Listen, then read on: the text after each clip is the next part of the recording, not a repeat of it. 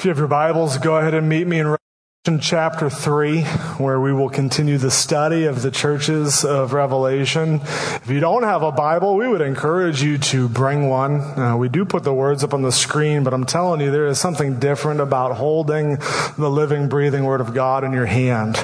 And if you don't have your Bible with you, you're more than welcome to use one of the black ones in front of you. The passage that we're about to read is going to be on page 966 for your reference. I want you to mark, before we begin, I want to update you just on a ministry endeavor that we're going to embark on this year, starting September 8th. I want you to mark that day in your calendars. September 8th, we are going to be launching a new corporate prayer ministry here at FAC on Sunday mornings.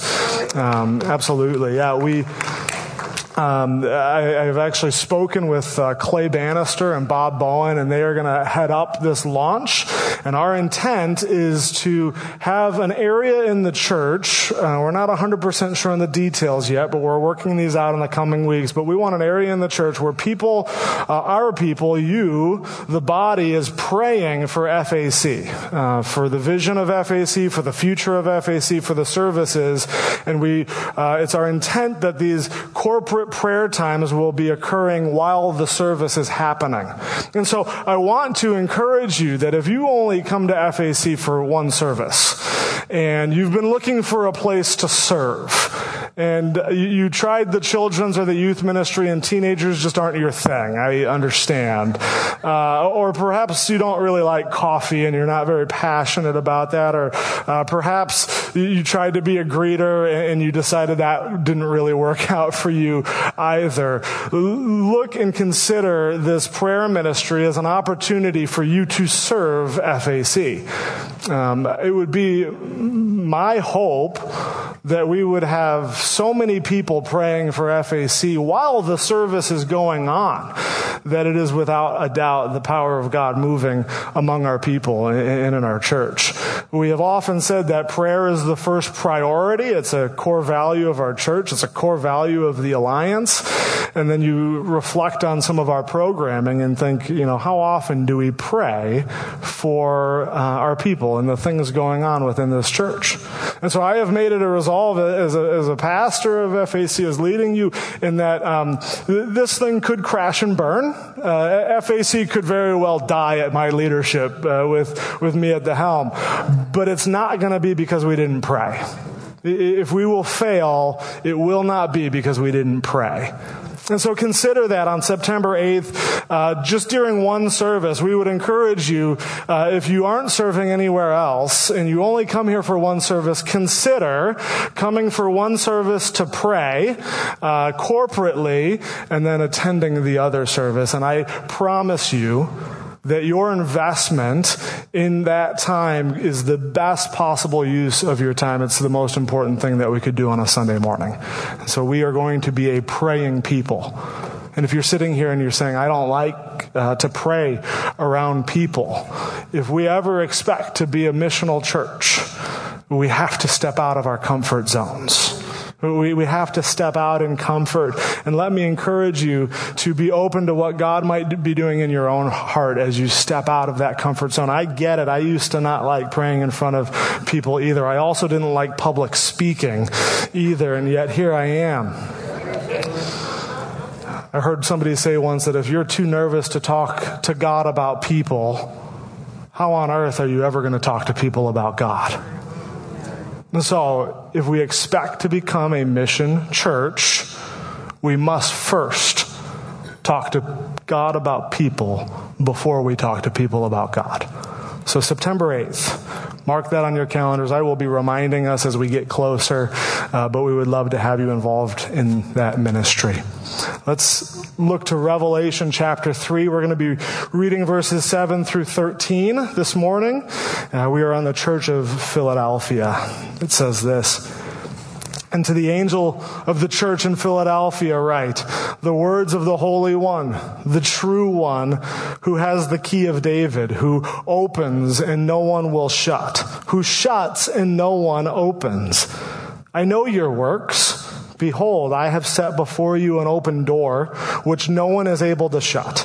I know that you have but little power, and yet you have kept my word and have not denied my name. Behold, I will make those of the synagogue of Satan who say that they are Jews and are not, but lie. Behold, I will make them come and bow down before your feet, and they will learn that I have loved you. Because you have kept my word about patient endurance, I will keep you from the hour of trial that is coming on the world to try those who dwell on the earth. I am coming soon. Hold fast what you have so that no one may seize your crown.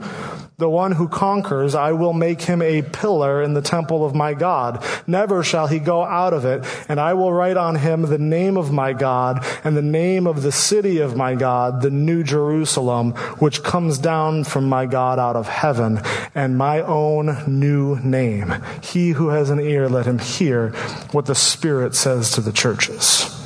Let's pray. Lord, we are thankful for this morning, and we are thankful that your word is alive and well today, and that your Spirit is moving among our people and among this place.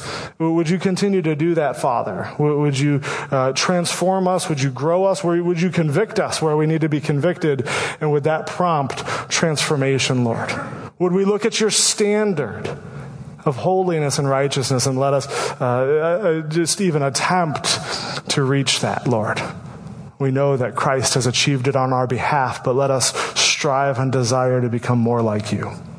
And in your holy name I pray. Amen. There is a lead pastor in Frisco, Texas by the name of Afshin Ziafat. He is the lead pastor of Providence Church, but he grew up in a devout Muslim home. He was born in Houston, Texas, but spent a good chunk of his childhood in Iran until the Islamic Revolution in the 1970s, which forced his family to move back into the States. His father was very involved with the Iranian Muslim community, and he diligently taught Afshin the 5 pillars of Islam.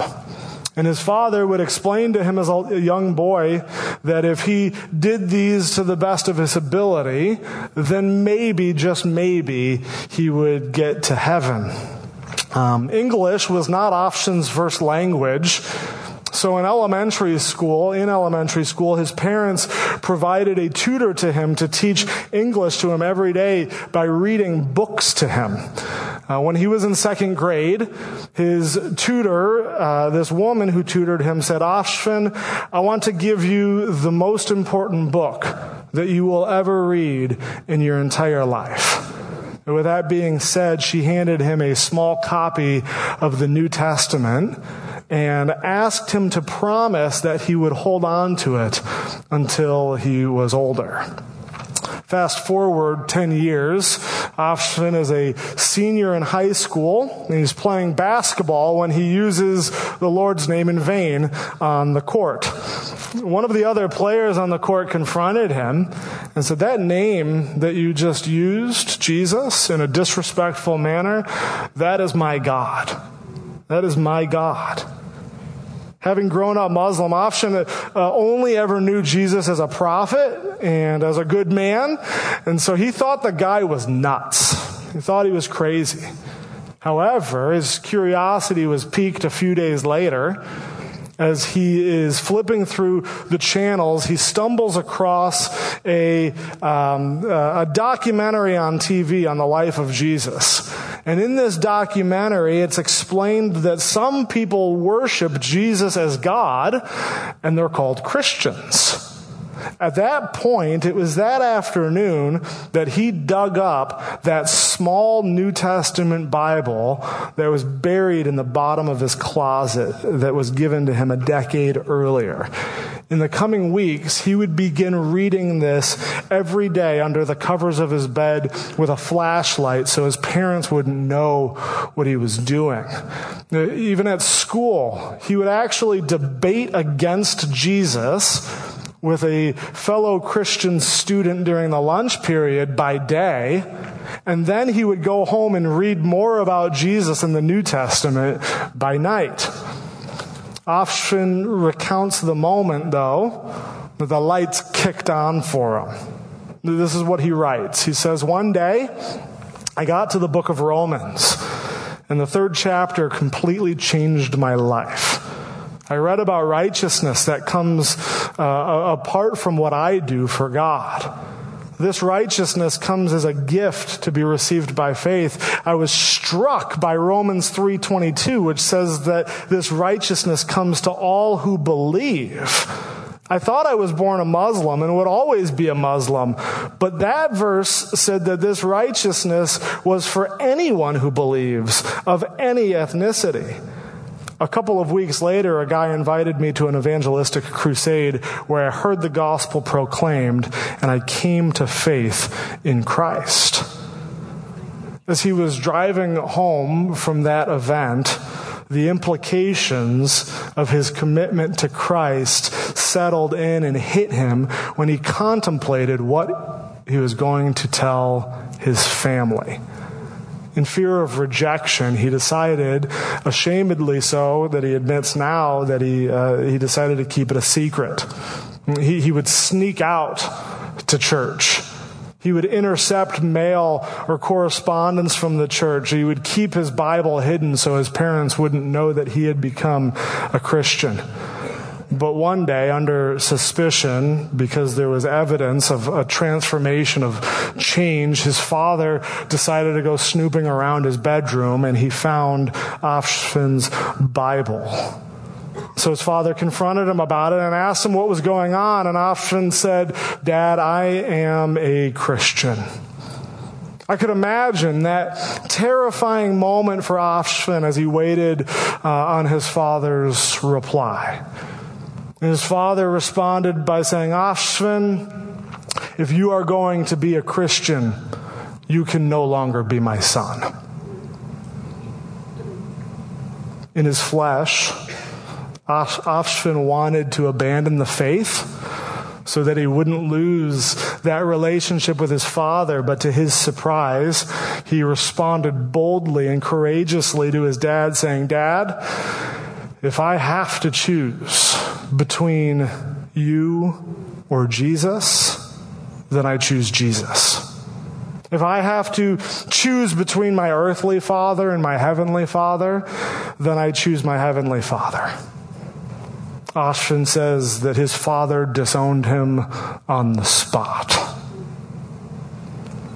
In the context of Revelation, in our passage today, this was the reality for the 1st century Christian that converted from Judaism.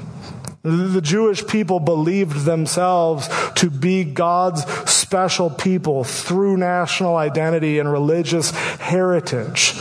And so when some of them began believing in this Jesus, that he was the Messiah, and not just the Messiah, but the Son of God himself, the Jewish people considered this blasphemous and would cast Christians out from their place of worship, from the synagogue. In that situation, you have to understand that the believers weren't necessarily separating themselves out of the Jewish community or withdrawing from their public witness. They were straight up excluded against their will on account of their witness. They were no longer welcome in the Jewish synagogues. And to be kicked out of these Jewish circles was more than just being excluded from worship. They were being stripped of their culture, stripped of their heritage, stripped of their nationality, stripped of their identity.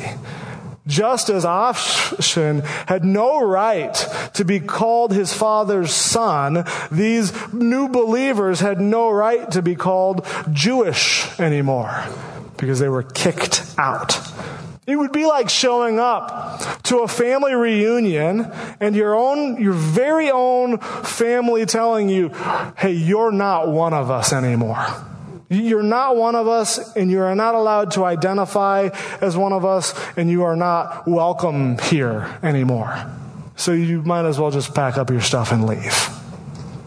This is what Jesus is getting at when he says in Matthew 10, verses 35 through 36, he says, I have come to set a man against his father, and a daughter against her mother, and a daughter-in-law against her mother-in-law. And a person's enemies will be those in his own household. What Jesus is saying here is that I know my claims are so polarizing that even the bonds of family will be broken. I understand the ramifications of my coming and the ramifications of my claims that your families may be broken, that family bond. And so could you imagine the type of pain and trauma that these believers in Philadelphia have faced? All because they wouldn't deny the name of Jesus. The believers in Philadelphia are just broken. Utterly broken, because everything they have ever known and loved has been taken from them, and they have been cast out. They are now outcasts to everything they've ever known. These Christians are in need of some great encouragement. And so we look here in verses 7 through 13, really the most encouraging message of all the letters in Revelation that is filled with hope and promise. This is what Jesus wants them to know. Let's take a look at verse 7. We're going to walk through this verse by verse.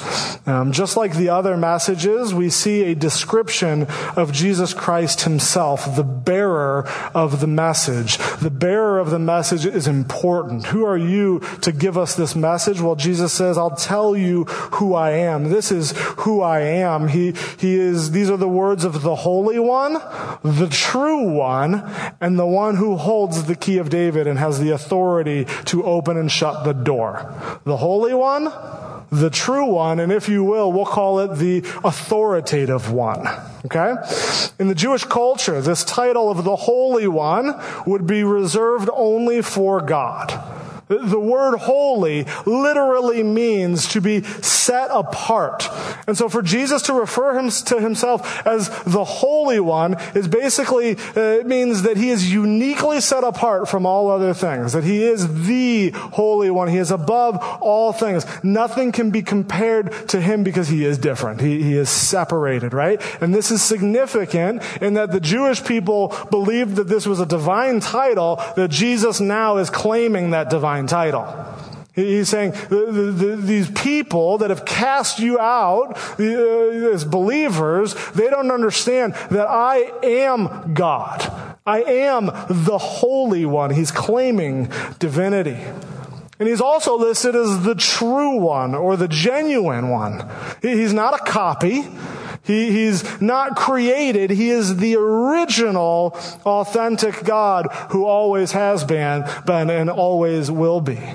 In a culture that was just absolutely saturated with false gods and goddesses that are knockoff counterfeits that don't even compare to the real thing, Jesus has the right to be called the true one. Why? Well, John wrote this in his gospel in chapter 1, the very first verse. In the beginning was the Word. And when he refers to the Word, he is referring to Jesus. In the beginning was the Word, and the Word was with God, and the Word was God. He was in the beginning with God. All things were made through him, and without him was not anything made that was made. As Jesus begins this message to the Philadelphian church, it's almost as if he's saying, take heart that while you have been cut off from your family tree on account of my name, let me tell you my name. I am the Holy One, and I am the true one. I am set apart from all things, and I am the genuine Messiah. I am the genuine Lord. I am the genuine God. The Jewish people have accused me of being a false Messiah. Yet here I am, alive and well.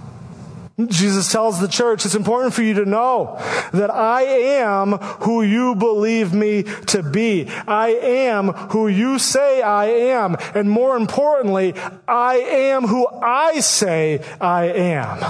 The Holy One and the True One. And he doesn't stop there. Not only is Jesus the Holy One, not only is he the true one, he is also the authoritative one. We read that he is the key of David, and he opens a door that no one will shut, and he shuts a door that no one will open. This image actually alludes to Isaiah 22. This is almost an exact quote from verses 20 to 22. In Isaiah 22, God appoints a man named Eliakim to be the royal treasurer and gatekeeper of the royal palace in Israel. And in verse 22, God gives him the key of the house of David, and it says that he shall open and none shall shut, and he shall shut and none shall open. Only Eliakim had the authority to give you access to royalty. If you wanted to meet the king, you had to go through Eliakim first. In the same way, God the Father has handed the keys of the heavenly palace over to Jesus, and Jesus alone controls access to the Father's royal dwelling place. If you want to meet God the Father, if you want to meet the King, if you want to access God and his royalty, you have to go through Jesus. And we find that not only does Jesus have the authority to open and shut the door, we read that what Jesus opens, no one shuts, and what he shuts, no one opens. And this shows us how unique Jesus is in his authority, and that he is the only one that can determine who has access to God and the heavenly royals and who doesn't. Here in this very building at FAC, we have given a lot of the staff members the authority to open the building and to close the building. Right? There are plenty of us that you could walk up to, and we could come after office hours, after the doors are locked, and they have the authority not only to enter, but to bring you in as well. But this is much different picture. While here in this building we've given multiple people authority, the picture that we get here is that Jesus is the only authority. He is the only one that can bring people in. There is no other way. There is no other God. Jesus is the only way into the royal heavens. Right? He's the only one that can grant you access. And the fact that Jesus opens and shuts the door should make us pause.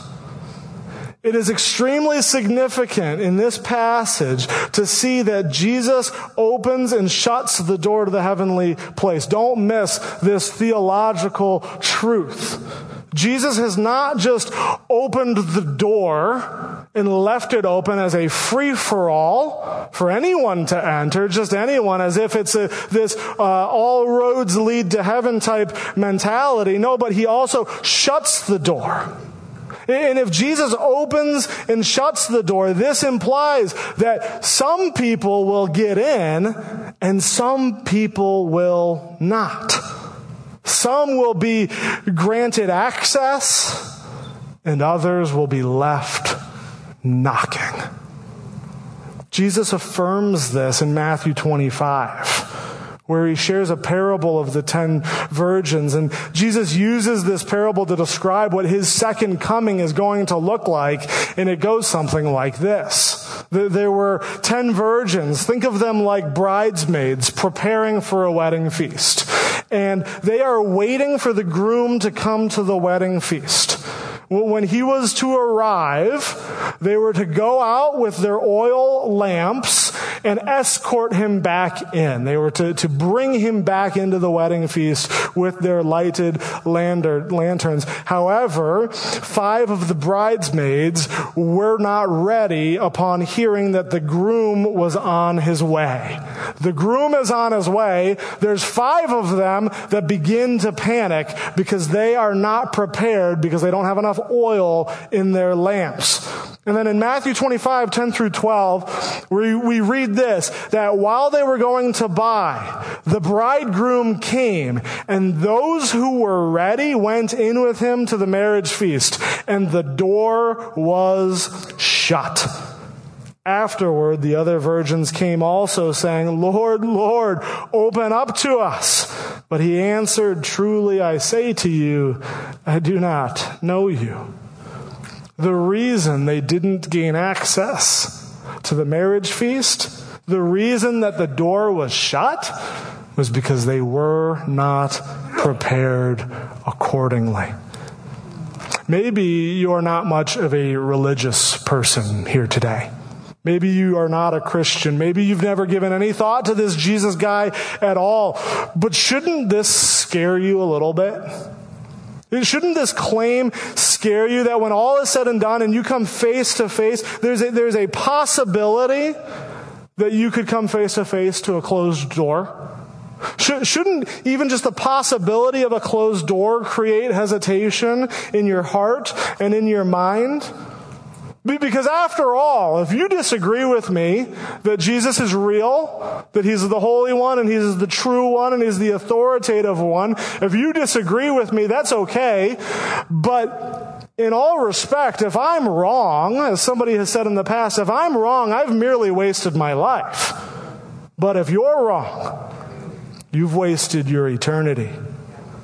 If I thought that even the possibility that I could come face to face with a closed door when all is said and done, I would want to ensure without a doubt that Jesus' claims either aren't true or that I was prepared for it when that day comes. How must we be prepared so that Jesus opens the door for us and there are no surprises? For the answer to that question, turn your attention to the church in Philadelphia, because we're told in verse 8 that they have been given an open door. They've been given the open door. There's some debate among commentators as to what this open door is, whether it's an open door to ministry opportunity or an open door to heaven. But I can say with confidence, given the context of this message, that it's most likely an open door to heaven. The open door is a guarantee of salvation and eternal security. The door is open and no one or no thing can shut it. And you'll notice that the door is open, not because of anything they've done, because after all, they have little power. They haven't forced it open by any means because they're weak. They're small. They're insignificant. Jesus is drawing attention to the fact that they are not strong enough or good enough or influential enough to open the door. And so let me take the opportunity to remind everybody, a mantra that we've been sharing often here, is that there is great power in weakness because it drives us to rely on the power of God. There is victory in weakness, in insignificance. Throughout all of history, God has used weakness and turned it into victory. Right? In the story of David and Goliath, little David kills the giant Goliath not with a sword of power, but with a little stone that he picked up by the river. In the story of Moses, you have a nervous Moses who delivers the people of God out of the persecution of Egypt. He doesn't deliver them with eloquence, but with a stutter. And then you get Jesus, who we're told is the greater David, who's the greater Moses. And what did he do? He was victorious. How? By surrendering his life to death. You see, this is confusing for a lot of people because our world will tell us that we need to be bolder and we need to be bigger and we need to be better and we need to be more powerful. And God tells you, no, you just need to surrender. Give up. And that is where you will find your life. Give up because you have little power. Don't keep trying to do the same thing over and over and over again because you have little power. So would you just surrender to me so that I can provide you power, so you can tap into my power? You are not capable to open and shut the door, but I am.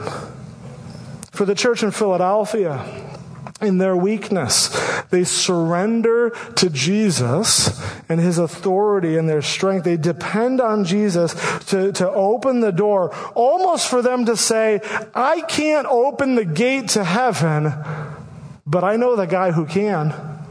I know a guy. I have an inroad with the gatekeeper. Will you let me introduce you to him? It was open to them. The invitation is there because they kept his word and did not deny his name. So that's what it says right there.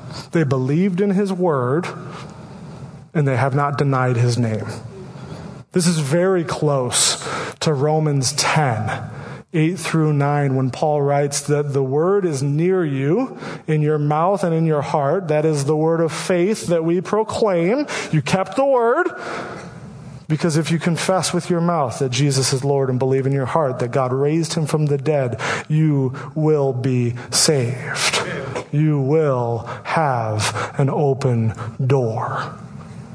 So if you sit here and you're one of the ones that maybe disagree with me at this point, and you say, Mike, how do I prepare? Believe his word. Don't deny his name. Proclaim it. Proclaim it proudly, and you will be saved. You will have an open door. And it's here that we see the beautiful picture of redemption for these Christians in Philadelphia. Because as the local synagogues expelled these believers, as they have excommunicated them from the community, Jesus welcomes them with open arms into his household. The Jewish people truly believe that they have excluded Christians from God's special group of people, when all reality, Jesus says, no, these are my people. And I am bringing them in. As you have rejected them, I am bringing them in. They are brought into the fold. They are brought into the family. They have a seat at the table. What a great comfort for us in this time to know that while the world rejects us, as the world will always reject us, Jesus receives us. As the world rejects us, Jesus receives us. And as he receives the Philadelphian church, he offers 4 promises to them in verses 9 through 13. And all of them, just as a side note, begin with Jesus saying the words, I will. I will. The fulfillment of all of these promises is a direct result of Jesus intervening for his people, promising them that he will not sit idly by, but he will step in. When will these promises be fulfilled? All of the commentators I read agree that all of these promises are actually pointing to the second coming of Christ. This message, differently than the other ones, is by nature pointing to the end times when Jesus returns. What will happen in the end? What are the promises that Jesus gives?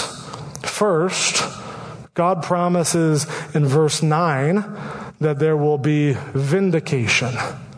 What does he say? I will make them come and bow down before your feet, and they will learn that I have loved you. They will be vindicated from their oppressors. There's quite a bit of irony here, isn't there? That the Jewish people, this synagogue of Satan that Jesus refers to them as, fully believe that they will be the ones with the Christians at their feet. when in all reality, having denied Christ, the Holy One and the True One, they will be the humbled ones. Our friends and our family can mock us now, but there will be a day that we are vindicated.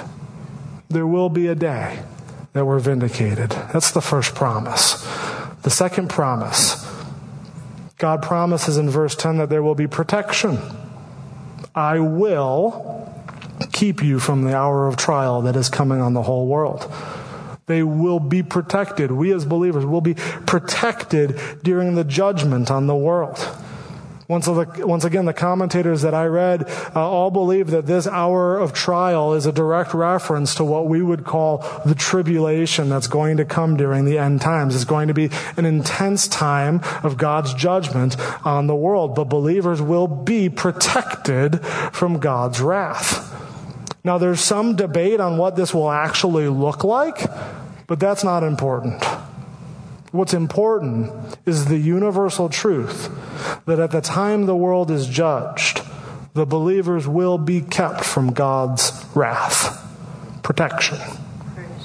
Third, God promises in verse 12 to make them into a firm foundation. This is what it says. The one who conquers, I will make him a pillar in the temple of my God. He's going to make the believer a pillar in the temple of my God. This communicates the idea of security. It communicates the idea of stability. Craig Keener, one of the guys I'm reading right now, writes that believers will not only be welcome into the open doors of Jesus' household, God's temple, they will constitute a part of it. Thus, expelled from Satan's synagogue, they remain and are a part of God's temple. This promise would have carried a very special meaning for the church in Philadelphia, because the city itself physically was on a fault line, and they would experience devastating earthquakes.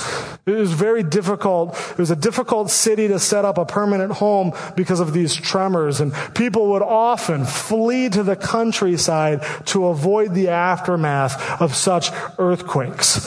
For the believer, we will be made into a permanent, unshakable fixture in heaven. Now, there's two significant truths in this. If I could almost sidestep a little bit, because I think there's some practical implications here that we ought not to miss. Two significant truths. First of all, this constitutes worship. This constitutes worship. The primary purpose of the temple was to worship God. And so if we are a part of the temple, if we are a pillar in it, a permanent fixture of it, then we know that heaven will be an eternal state of the worship of God. That will be our primary purpose in heaven, is to worship God, and it will be beautiful. As we come before Him on Sunday mornings, and you walk out of the service saying, that was wonderful worship. Just think about how wonderful it will be when it's not tainted by our sin. We will worship God in all perfection, and it will be glorious. It will be beautiful. A second significant truth with this is that in heaven, if you are a part of the temple.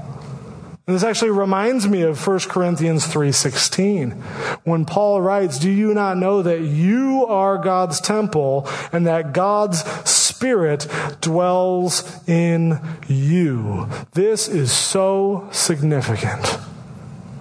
I want you to know that I think that this building is a great building. It's very resourceful. It's very useful. We do a lot of things in these walls.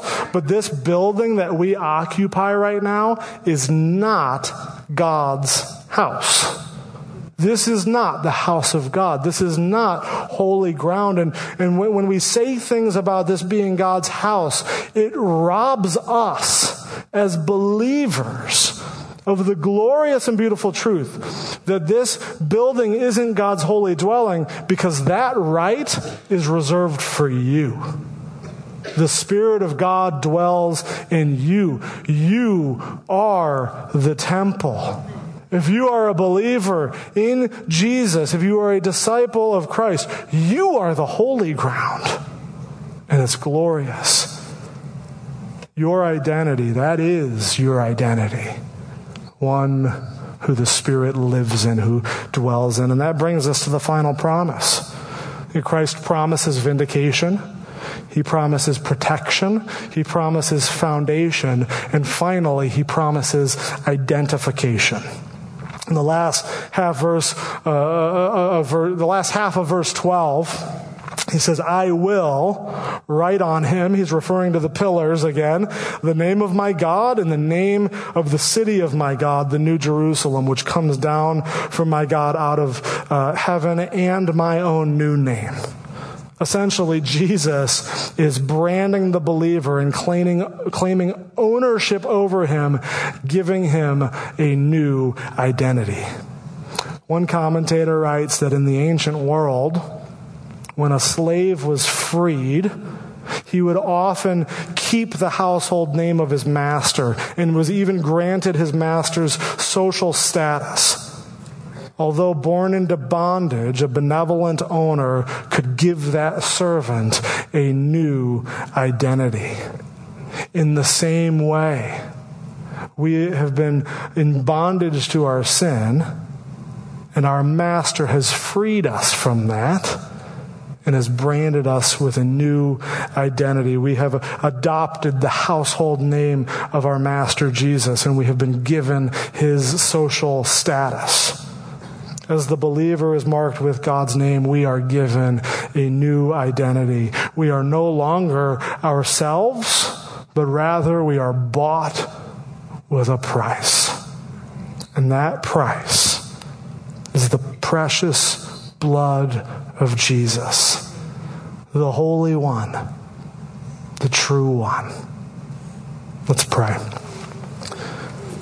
And Lord, what a wonderful reminder it is, Father, here in Revelation 3 that we have so much hope in the world. As believers, Lord, and as we go through just the muck and the grime of a fallen world day by day, Lord, let us be reminded of these promises that we indeed are a pillar in heaven, branded with a new identity. That Jesus Christ bought us with a price at his death, and you have held on to us, and you have granted us an open door, and if we are a follower in Jesus, no one will ever shut that door. What a wonderful promise that is. Lord, I pray that we could grasp that and handle that and walk in that truth. And in your holy name I pray. Amen.